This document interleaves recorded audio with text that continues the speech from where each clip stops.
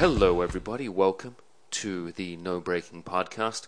I'm out and about this time here at the incredible Auto Concierge with what would be possibly, he's described himself as a multifaceted individual, founder, head janitor, doer of all things, Mr. Scott Elrod.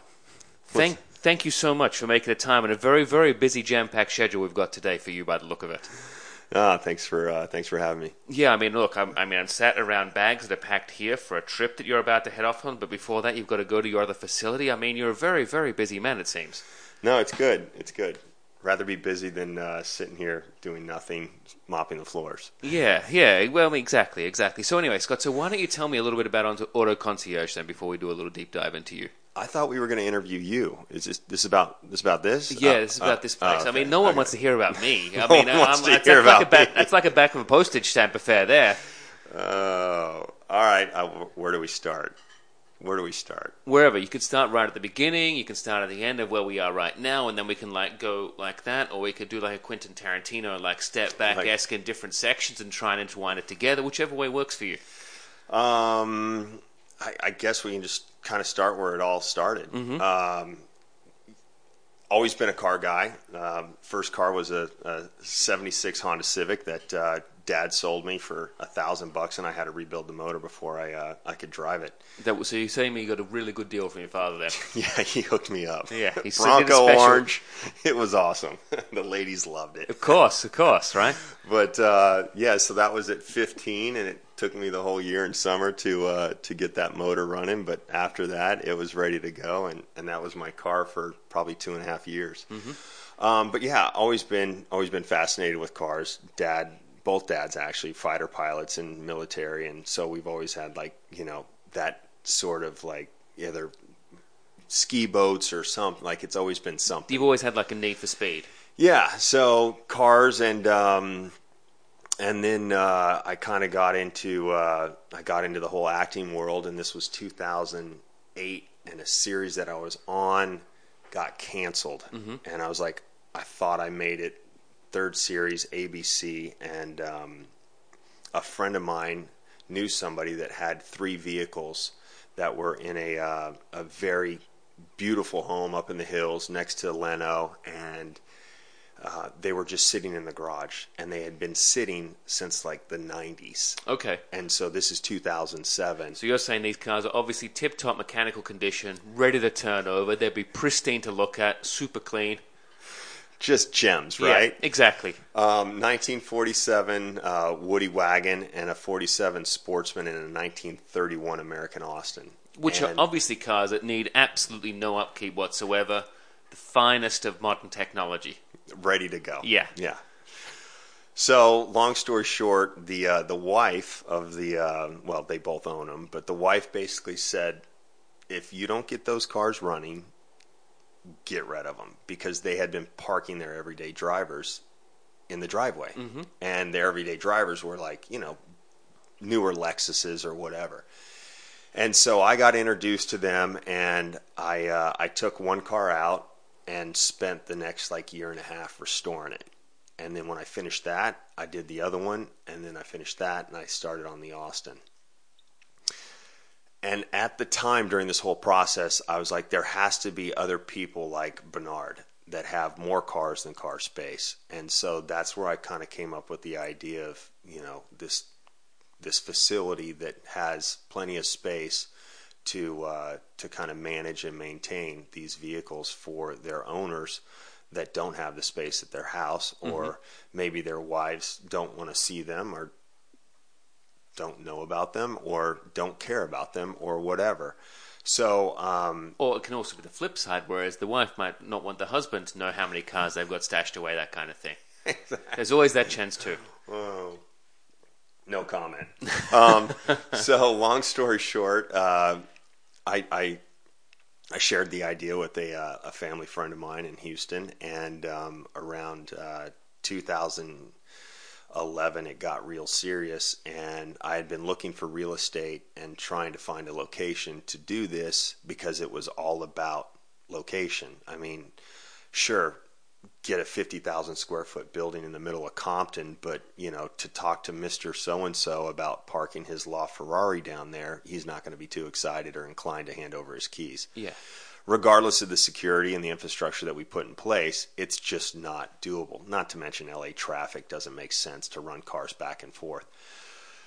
So we probably spent a good 2 years looking for real estate. This was 2009. 2011, it got serious. We found this building, and we literally within a month took it down and demoed it. And we spent until October 4th, which is when we got our certificate of occupancy, transforming it into what it is now. And this was just a proof of concept. I'm kind of jumping forward, but at that point, it was more of speculation. Like, let's just build it and they will come. We started out with 0 cars, which is a good starting point. You kind of guessed that, right? There's nowhere to go down. Exactly. Can't get any worse. You've reached the bottom, so it can only go up from here, right? The funny thing was halfway into this build out. Actually, I don't even think it was halfway in. It was probably 2 months. I had burned through my entire budget, and because obviously it's Los Angeles, and renovations on anything here is obviously cheap as chips, basically, and no hassle whatsoever. There's no wait time and anything. No. And dealing with the city, God bless them, but it's such a revenue-generating thing for the state of California. What do you mean? There's paperwork involved? Yeah, lots of it. And, so it was this whole situation about how we're going to permit the building and what are we, they literally looked at us and they're like, you want to park cars in a building with fuel in them and connect them to a battery tender. And we're like, yeah, basically what a dealership does. And so that's what we did, is we've got that whole dealership type use. And at that point, it was more about the finish level. And I was planning on, always my intention was to go after collection of vehicles that are just as nice as my 76 Honda Civic, right? Of course, yeah. But with a LaFerrari badge rebuild. Yeah, exactly. After the restoration. But so you could imagine walking into somebody and not having a history of this or anything like that, an idea of saying, hey, Mr. Customer, would you entrust me with your fleet of vehicles that range anywhere from $1 to $15 million and yet park them in my building? Yeah, I've done it with a Honda Civic, by the way. So it's with the Honda Civic's fine. Your collection's going to be in good hands, right? We got you covered. Yeah. Honda and I are like this. Yeah. But so it had to exude this, it couldn't be a parking garage. It couldn't just be a warehouse that was, sure, it had a roof on it. It was out of the sun. And so with that, I wanted the fit and finish to be at a level to where people could walk in here and say, wow, I actually want my cars to be here because it's nicer than my garage, or it's nicer than the hangar that I've had at Santa Monica, or, wherever it was. So we spent a lot of money on the build out, and like I said, a couple months into it, we pretty much hit budget, and then I had to go back to somebody and beg, borrow, and steal, and all my friends and everybody came in, and so we got it done. But it was very comforting once we finished it, and we've got some clients that they have high expectations, and people that come across things that they see the amazing stuff all the time. And so I remember this one particular client that came in, literally it was a phone call, and he's like, yeah, I need to drop off my LaFerrari. I've got a couple other cars, like an F12 at the time, and an old school 356, and I'm like, who is this guy? I knew who he was, but so he comes in and he walks in and he's like, and he just stops and stares. And at this point, the facility was half of the size it was because we had a tenant next door, and they have since left, and we knocked down that wall and expanded the showroom by another 5,000 square feet. But he walked in and he just kind of stopped, and I was like, all right, at that point, I kind of like the thought, nerves went down and yeah, I was you relaxed. thought, I've got something here. Yeah, and I'm like, okay, if this impresses this guy, then we're good. And you're like, imagine if I had my Honda Civic front and center now, how much more impressed he'd be.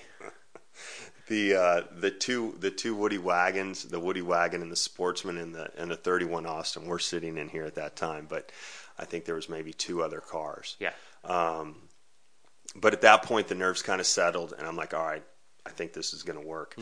And so anyway, we just kind of used this as a proof of concept, and since then we've expanded to a couple other locations, and we've come up with a model that we think works, and now we're just kind of going under the radar, and really, like, it's all been about word of mouth and referrals, and working with the different, I don't want to say influencers, because we're not on the Instagram, if that makes sense, but like people who manage these people's assets, whether it be estate managers, financial people, even with being in LA, the entertainment world, we've got obviously there's that whole agent, manager, attorney kind of relationship, and those people are making a lot of the decisions for the owners of these vehicles, and so it's been a lot of word of mouth. I mean, we don't have a sign on the building. We're not really big into advertising. It's sort of like you got to kind of be introduced to us, and I always like to know who our potential clients are and how they found us. I mean, that's one of the first things I ask the people, because like you got to be a car guy. If you're not a car guy and you don't appreciate like the car, then I'll introduce you to somebody else that'll park your car in like P4 of a parking structure, and it'll be out of the sun.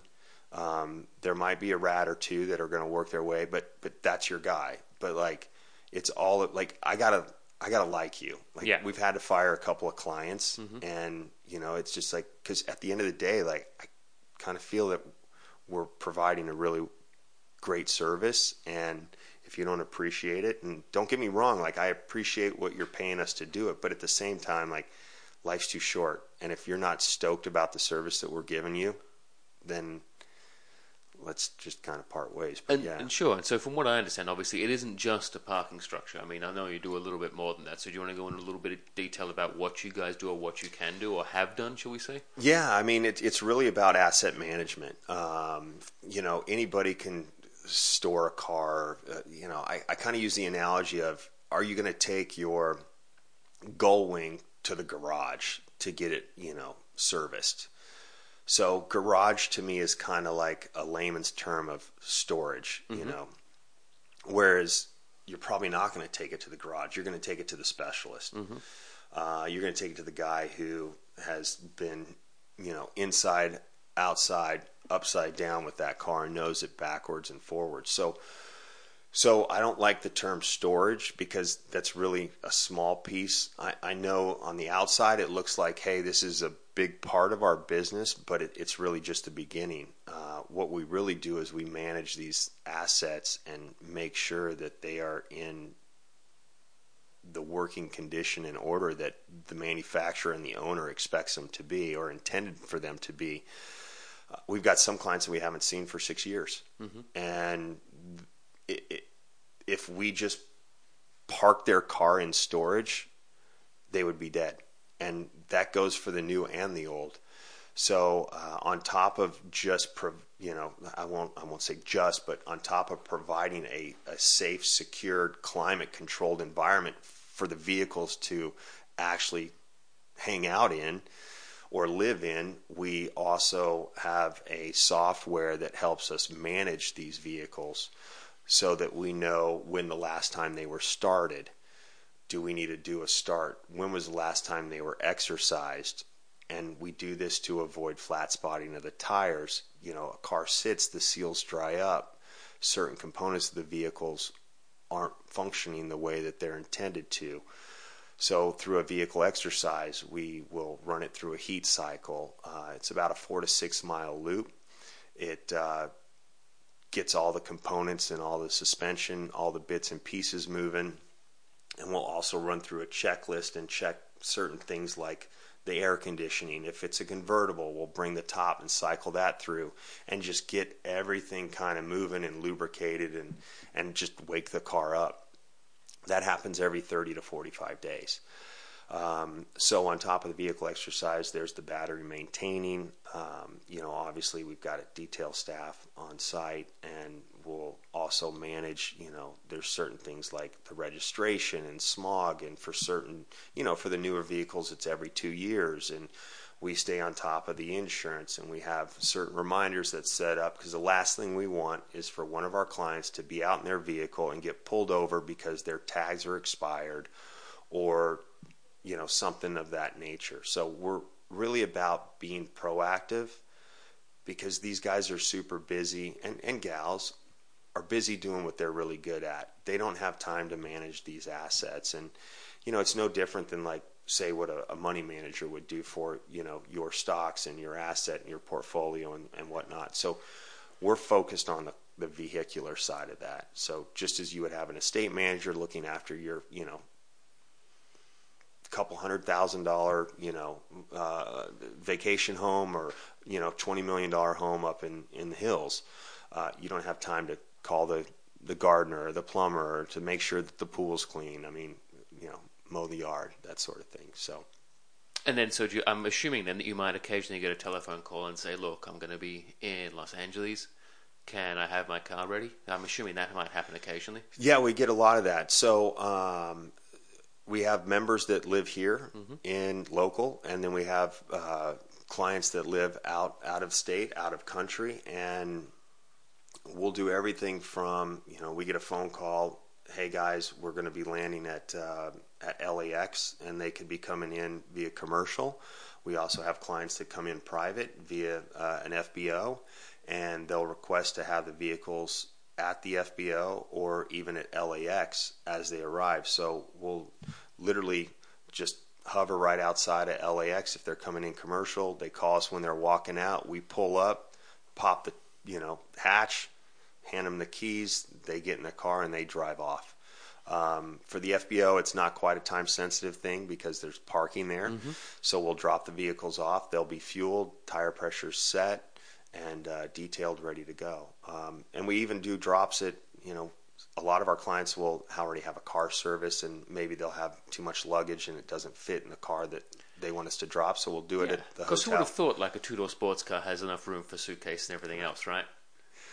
So we'll drop off, whether it be at the hotel, at the house that they own, a house that they're renting. It doesn't matter to us. And we can do that. We can physically drive it, which most of our clients ask us to do, or we could even put it in an enclosed trailer and take care of it that way. But most of our guys are like, drive the car. It needs to be driven. Yeah, and then do you ever get any unusual requests then from any of your clients? That you can talk about, let's say that. Yeah. No need to drop those names. I mean, just the other day we were dealing with, I got looped into dealing with the garage door guy. And, one of our clients purchased a couple Teslas and they needed a charging station at the garage at their home. So, I've got a couple of electricians and so we sent over the electrician. I mean, look, at the end of the day, it's like whatever the client wants, like we take care of it. Yeah.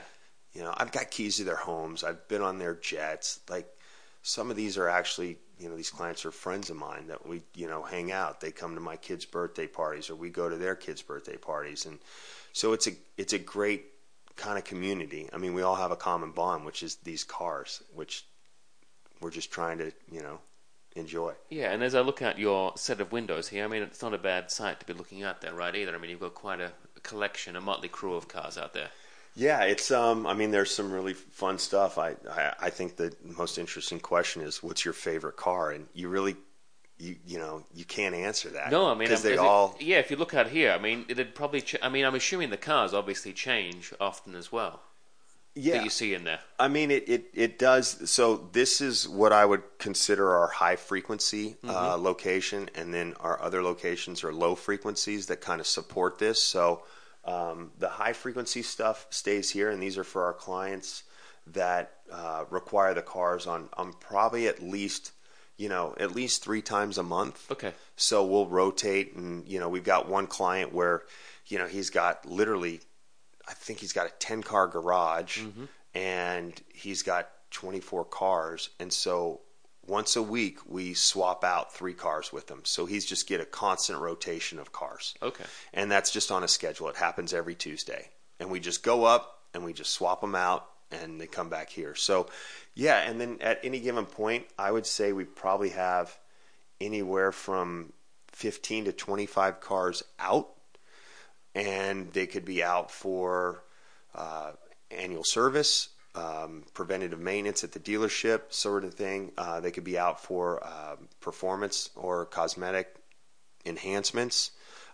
They could be out because the client is in town, or maybe a friend of the client is using the car, or it's on a photo shoot. We've got a car that just went out, and it's going to a famous TV show right now because one of our clients was like, cool, let's do it.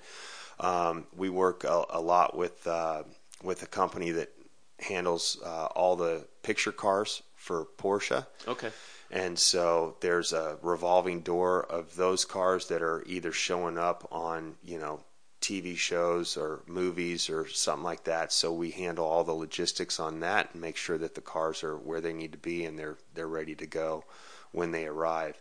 And that's also part of that asset management. It's not just, battery tending and providing a shaded place for them to sit. We've got a couple of cars that are en route over to Europe right now. I've got a couple of cars that we're importing from China right now. We just had a P1 over at Smog. We just acquired that for a client. We've got a couple of cars that are going up to the auctions that are going to take place in Pebble next month. So we're going to arrange for logistics and getting those cars into the different auctions. So it's full gamut. Like I said, we'll help you find. We've got a client that was like, hey, we really want this car, and it was one of 25 examples. And so we went out and we found it and handled the whole process of,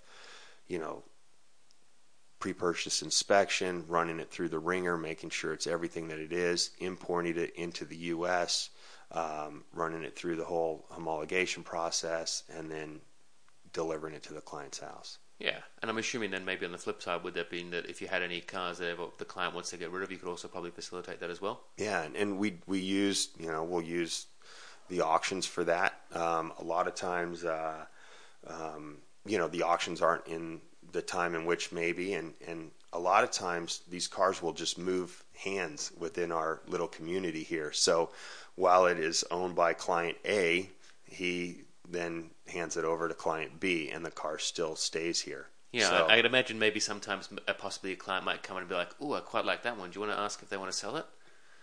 Yeah, so those guys are always kind of walking through, and they're like, all right, well, we'll keep me posted. And so we've kind of created this little community, and it's cool because like you get these unicorns, and you just don't want to lose sight of them. Yeah. I mean, really forget about the fact that, oh, he sold it and it's out of my, my corral. But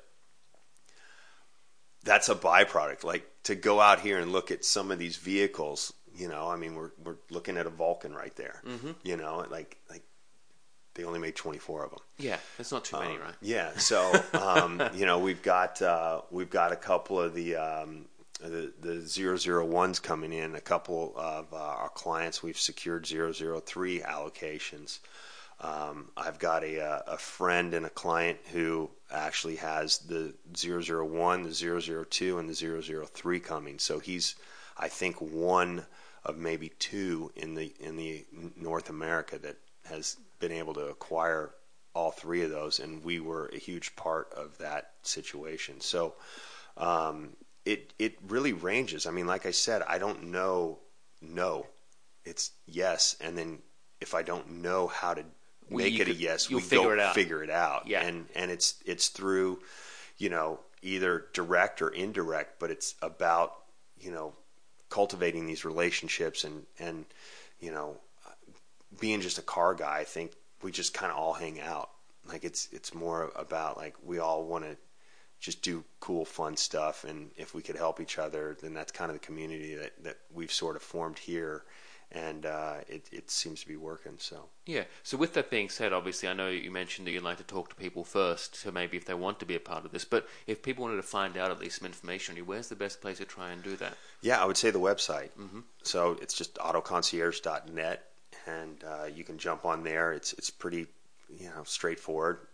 Not a lot of glitz and glamour, but we're on the web, and then I mean that's a good indication. And then just give me a buzz, or you can reach out, click a little link, and it'll send us an email, and we'll get you some information. So yeah, it's probably the best route. Well, Scott, I've got to say thank you again so much for your time, because obviously you've got to I don't know how many things you've got more on your to-do list today. It looks extensive, but it's been a real pleasure talking to you, and thank you so much again for hosting us here. Yeah, thanks for coming by. And obviously I have to give my little plug. If the listeners out there, we always like to get a very positive review and more subscribers, so tell your friends about us. And you can always ask us questions at No Breaking on Instagram and Facebook, or hit us up on the website at No Breaking, which is www.nobreaking.com. NOBRAKING. And thanks again, guys. We'll see you next time. Bye-bye.